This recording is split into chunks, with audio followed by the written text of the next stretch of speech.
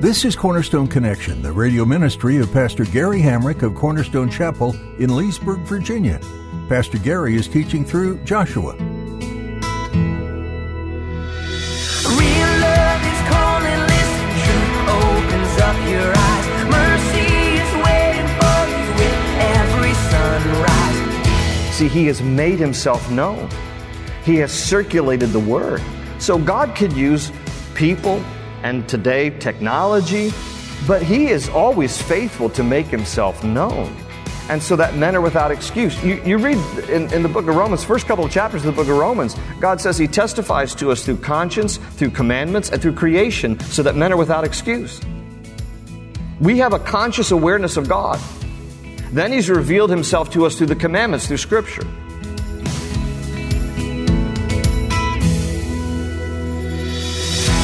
God is really good at making himself known to people.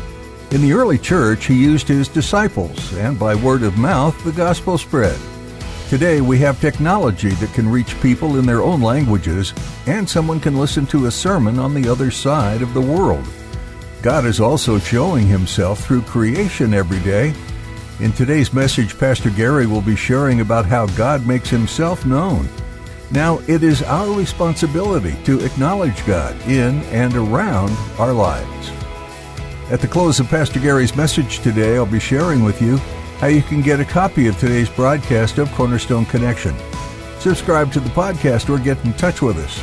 But for now, let's join Pastor Gary in the book of Joshua, chapter 2, with today's edition of Cornerstone Connection. If you're on a recon mission and you want to find out what is happening, this is like a tavern in the day. But don't believe, some liberal theologian, you could read some commentary saying, well, she wasn't really a prostitute. She was just she ran an inn. She was an innkeeper. She's a prostitute. The word harlot is used here, and she's mentioned 3 times in the New Testament, and twice in the New Testament, out of the 3 times, she's still designated as a harlot. They want us to understand. And look, don't sugarcoat it, because it makes the story of redemption even that much better. When you realize the life that she lived and yet God's redemption in her life, it makes it an even more beautiful story here. So that's who she was. And these spies know that they can probably get some information because there are a lot of travelers who come in and out of that house. And so they go there. The king of Jericho finds out, sends messengers. Rahab, get those guys out. Kick them out. Send them back. Well, it tells us in verse 4, and then the woman took the 2 men and hid them. So she doesn't get rid of them. And so she said to these people sent by the king, yes, the men came to me, but I did not know where they were from. Lie. We'll find out later. She knows. And it happened as the gate was being shut, she says, when it was dark, that the men went out. Lie. Where the men went, I do not know. Lie. They're on your roof. Pursue them quickly, for you may overtake them. It says in verse 6, but she had brought them up to the roof and hidden them with the stalks of flax, which she had laid in order on the roof. And then the men pursued them by the road to the Jordan, to the fords, and as soon as those who pursued them had gone out, they shut the gate. Now, there's an ethical dilemma here, isn't there? Rahab is lying to these guys. She's hidden them on her roof. Now, it tells us she hid them under stalks of flax. That also tells us what time of year it is. They would harvest flax, which is a grain, it's a gluten-free grain, in the month of April. And flax were long stalks that were cut down, and then they were taken up typically to the roof of a home, and they were all laid out, and they were dried by the sun. And flax is still, it's a valuable commodity even today. It's an important nutritional value. Some of you all love flaxseed or flaxseed oil. They'll take the seeds of flax, and they will press it and get oil out of it. It's very healthy. It's high in omega-3. That's no extra charge. And I'm not selling anything. I'm just reporting the information. But in this day, what it was typically used for, and still can be used today for this, they would take the flax, it would dry out in the sun, and then they would beat it, and they would make linen products out of it. You make linen out of flax. And so it was up there drying, and she hustles these two guys up to the roof of her house and hides them under the flax stalks. That's where she hides them. And then when she's confronted, she lies about their whereabouts, says, oh, no, before the gate was shut, they left, and sends these guys who were sent on behalf of the king on a wild goose chase. Now, the ethical dilemma. She lies here. Don't read everything in your Bibles and think, oh, there's a principle here. No, this is not teaching us a principle. You know, the fact that the Bible is reporting this, it describes what she did. It doesn't prescribe what she did. It's just reporting that she lied. Let's remember, you know, she's not redeemed yet. She's a Gentile prostitute. She's probably lied a lot in her life. Oh, you're a real stud to all her customers. You know what I'm saying to you? She's used to that.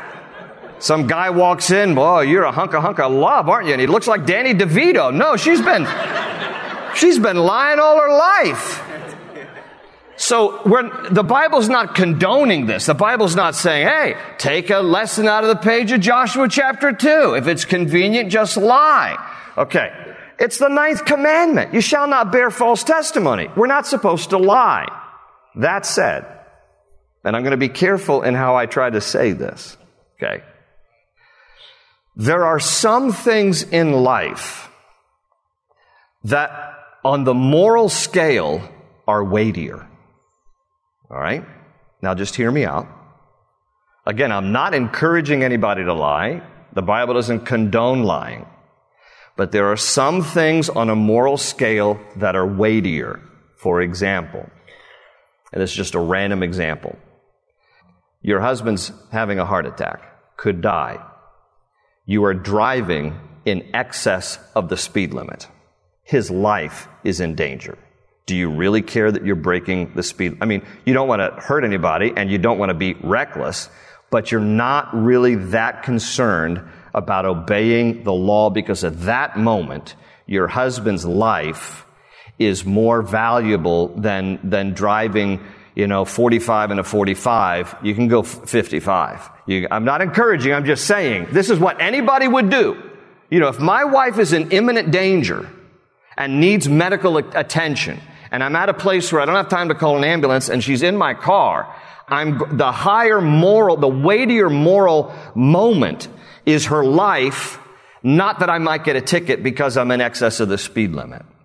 And these kind of things happen at times where there's this conflict and one has to decide what's the weightier moral implication here that needs greater attention and obedience, and thus you're not bound by the legalism of every law in the moment when there's a higher calling of a more important, weightier moral matter. This is the kind of thing that we have to decide from time to time. And so in this case, she has lied to protect lives. You're going to have to sort this out yourself because this is, again, very, difficult. It's a fine line here. I'm trying to thread the needle carefully, and we shouldn't make excuses, but there are times when we are confronted in life with moral choices. And sometimes we opt for a weightier moral response because in that moment, it's more necessary. In her lying, she saved these guys' lives. Their lives were more important in that hour than necessarily her words. So again, you'll have to sort that out. Let me give you an example from real history. And many of you are familiar because I've quoted Corrie ten Boom multiple times over ministry because she's just a wonderful example of a godly woman. But the ten Boom family, if you know anything about the story, and a whole movie and a book was written, The Hiding Place, the ten Boom family in Amsterdam were hiding Jews in their home against the law to protect them from Nazi Germany. They were lying about it. And one can look and say, that's the 9th commandment. You're breaking the law of God. You're lying. They were protecting lives. And now they got discovered for it, and they would suffer for it.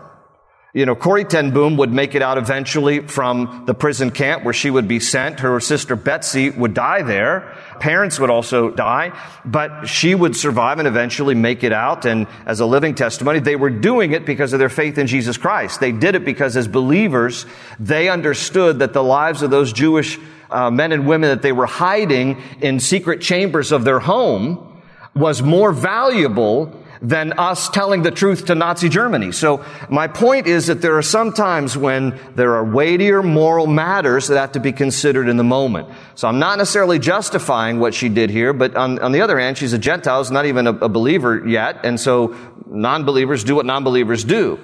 But there are times that sometimes we will be confronted with a higher moral conscience in different matters. By the way, on the topic of lying, however, you might be interested to know that according to a nationwide survey, 91% of Americans say they lie regularly. 91% say they lie regularly. You know what that means? It means 9% were lying. That's what that means. Like, do you lie regularly? Oh, no, I don't lie. Yeah, that 9% said no. So they're lying too. On average, sorry guys, men tell 6 lies a day, while women average 3 lies a day. Yeah, you're looking at each other like, is that true? So guys apparently lie twice as much as the women do. College students admitted to lying twice a day. Is that all? 83% of American teenagers admit that they have lied to their parents about something significant. 64% admit to cheating on a test. I don't know how you can even believe any statistics about lying. Don't people lie about that stuff? But it is what it is. And so she lies here. She sends these guys on a wild goose chase. She protects the lives of these Jewish spies. And then in verse 8, it says, now before they lay down, she came up to them on the roof and said to the men, now listen to her story here. I know that the Lord, now notice in your Bibles it's all capital letters, L-O-R-D. This is the proper name of God. This is Yahweh. She knows. She's a Gentile prostitute, and she knows. I know that the Lord, Yahweh, has given you the land, that the terror of you has fallen on us, and that all the inhabitants of the land are faint-hearted because of you. For we have heard how the Lord dried up the water of the Red Sea. This is when they came out of Egypt. Remember, the Lord dried up the Red Sea. We heard about that, she says. We heard about how the Lord dried up the water of the Red Sea for you when you came out of Egypt, and what you did to the 2 kings of the Amorites who were on the other side of the Jordan, Sihon and Og, whom you utterly destroyed. And as soon as we heard these things, our hearts melted, neither did there remain any more courage in anyone because of you. Notice, for the Lord your God, He is God in heaven above and on earth beneath. How did she know that? I mean, there's no internet, there's no social media. How did she know this? Because the word of the reputation of God and God's people had spread far and wide, which is why they are without excuse. This answers the question some of you emailed, because I had said that God was patient for 400 years with the Canaanites living in the land and the Amorites and the Hittites, the people living within the promised land who had paganized it in the absence of the Jewish people who were enslaved in Egypt for 400 years. They had left Israel, only 70. Jacob and the 12 tribes, his 12 sons, because of a famine, they left. They were then enslaved by Pharaoh. So they spent the next 400 years there, and when they try to go back home, it's been completely paganized. But God waited 400 years for those pagan people to turn to Him. And you say, well, was there a prophet? Was there somebody who informed them? Word had already spread. They knew. They just didn't believe and respond to it, you see. So they're culpable. Rahab here says, we've heard this. We've heard of the miracles. We heard of the story. We know, and we know, she says here. And she makes this personal profession here. For the Lord your God, He is God in heaven above and on earth beneath. This is amazing to think that a Gentile would know the truth about God, but see, He has made Himself known. He has circulated the Word. So God could use people and today technology But he is always faithful to make himself known. And so that men are without excuse. You read in the book of Romans, first couple of chapters of the book of Romans, God says he testifies to us through conscience, through commandments, and through creation so that men are without excuse. We have a conscious awareness of God. Then he's revealed himself to us through the commandments, through Scripture. And he's revealed himself to us through creation. Even though man has corrupted the creation story and tried to replace God with an evolutionary theory so that man is central to the story instead of God being central to the story, man's just inverted it and made man at the top instead of God at the top. And evolutionary theory is an attempt to really deny God because it's an attempt to not have to be accountable to God. If you have to acknowledge God, then you're accountable to God. If you think that God doesn't exist and we all just crawled out of a pond and eventually evolved and we're the center of the universe, then you're only accountable to yourself. So once you begin to realize creation speaks of a creator and you begin to see the handiwork of a divine designer behind it. It's that old story about a watchmaker, right? You can't look at a watch and say that just suddenly came together randomly on its own through long periods of successive years. No, there's a designer, there's a watchmaker behind that watch. And so it is when you look with inquisitive hearts and minds open to the truth and looking at the universe and the intricacies of the universe and the interdependency of the universe and the cosmos. It screams about not just intelligent design. It screams a divine designer, and his name is Lord God Almighty. And thus man is without excuse because conscience, commandments, and creation testify to the existence of God. Rahab, she was informed by one of those different methods and means, and God made himself known so that she can make this bold assertion about who God is. Now look at what she continues to say. Verse 12. Now therefore, I beg you, swear to me by the Lord, since I have shown you kindness. That's the Hebrew word chesed. Chesed is mercy. That's what God shows us, right? She says, I have shown you kindness, that you also will show kindness to my father's house and give me a true token and spare my father, my mother, my brothers, my sisters, and all that they have and deliver our lives from death. She pleads with them. She says, I recognize your God is the true God of heaven and earth. Would you please show chesed, kindness, mercy to me as I'm showing mercy, kindness to you? And so the men answered her, our lives for yours. If none of you tell this business of ours, like don't go around chatting about this. And it shall be when the Lord has given us the land that we will deal kindly and truly with you. And then she let them down by a rope through the window, for her house was on the city wall. She dwelt on the wall. And she said to them, get to the mountain, lest the pursuers meet you. Hide there 3 days until the pursuers have returned. Afterward, you may go your way. And so the men said to her, we will be blameless of this oath of yours, which you have made us swear, unless when we come into the land, you bind this line of scarlet cord in the window through which you let us down. And unless you bring your father, your mother, your brothers, and all your father's household to your own home, so shall it be that whoever goes outside the doors of your house into the street, his blood shall be on his own head. And we will be guiltless. And whoever is with you in the house, his blood shall be on our head if a hand is laid on him. And if you tell this business of ours, then we will be free from your oath, which you made us swear. So here's what these guys say to her. They say, okay, you've shown us kindness, we're going to show you kindness. When we come back in a few days and we wage war against this city, your life and the life of your family members will be spared, so long as, couple of things, all of you are in your home. If you go out the door, out the front door, we're not responsible. Blood's going to be on them.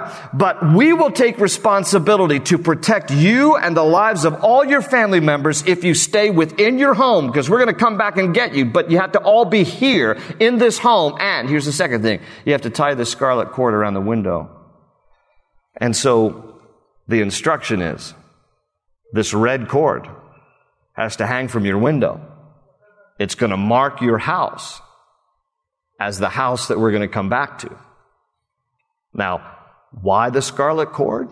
Perhaps they have in their minds when they left Egypt, the homes were marked with the blood of the Lamb. The red that marked the homes were the homes that were protected by God and lives were spared.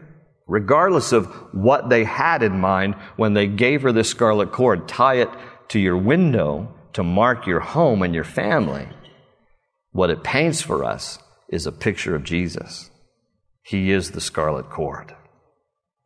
The red blood that Christ shed on the cross that marks us as belonging to Him when we put our faith and trust in Him is what will spare our lives. See, He died to rescue us. It's this beautiful picture here. And Rahab is the picture of every single one of us. Sinners saved by grace. People in need of God's love and redemption and forgiveness. This is Rahab. She's a picture of every single one of us. The scarlet cord is a picture of Jesus that separated her life and her family from everyone else that she and her household might be spared. And so verse 21, let's finish out the chapter. And then she said, according to your word, so be it. And she sent them away, and they departed, and see, right away, and she bound the scarlet cord in the window.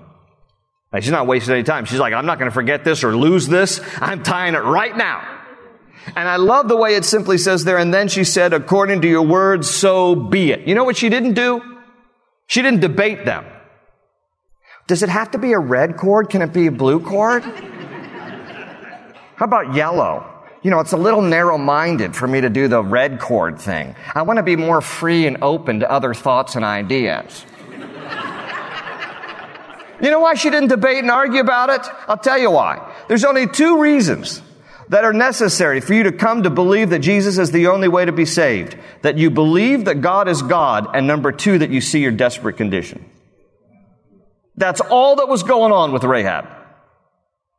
She believed that God was God of heaven and earth, and she saw her own desperate condition. And when you have those two things, if you have only one without the other, it won't be a connection. But when you have both of those things, God is God of heaven and earth, and I'm in a desperate place, I need a Savior, you won't argue and debate.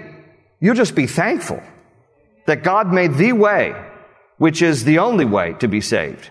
And you will embrace it, and you will receive Jesus, and you won't try to debate and argue the whole thing because you believe that God is God and you understand your own sinful, desperate condition. That's what she had there. And that's why she was quick to say, I'll do whatever. I'll do whatever. See, when people don't get to that place of surrender, to be honest with you, they're just not desperate enough. And sometimes it takes some stuff that God will allow to get you to that place of desperation. You can come easy or you can come hard, but you'll come one way or another. And it's a whole lot easier to come when things aren't so tough. Surrender can be hard. It can be difficult. And God loves us so much, He'll keep putting on the squeeze until we come to that place where we see our own desperation. And it says in verse 22 that they departed and went to the mountain and stayed there 3 days until the pursuers returned. The pursuers sought them all along the way, but did not find them. So the two men returned, descended from the mountain, and crossed over, and they came to Joshua the son of Nun, and told him all that had befallen them. And they said to Joshua, truly, the Lord has delivered all the land into our hands, for indeed all the inhabitants of the country are faint-hearted because of us. Open up an ocean, jump in and you'll find the cornerstones, your connection, run towards your new life. That's all we have for today's edition of Cornerstone Connection. If you'd like to listen to this message in the book of Joshua again, or if you'd like to explore other messages from Pastor Gary, just visit our website, cornerstoneconnection.cc. Under the Teachings option, you can download our mobile app to stay connected with God's Word everywhere you go. While you're there, you'll notice our companion resources. These digital study guides give you some additional insight into some of the studies Pastor Gary has done. They are completely free for you to use. If this ministry continues to be a blessing to you and you want to listen to more teachings, subscribe to our podcast on Spotify so you never miss another message. Cornerstone Connection is a ministry out of Cornerstone Chapel in Leesburg, Virginia. If you're in the area, we'd love to meet you in person, so come visit us. You'll find service times and more information about Cornerstone Chapel at cornerstoneconnection.cc. With that, our time with you has come to an end for today, so put a marker in your Bible right there in Joshua, and we'll plan to study the Word again next time. Thanks so much for listening to Cornerstone Connection.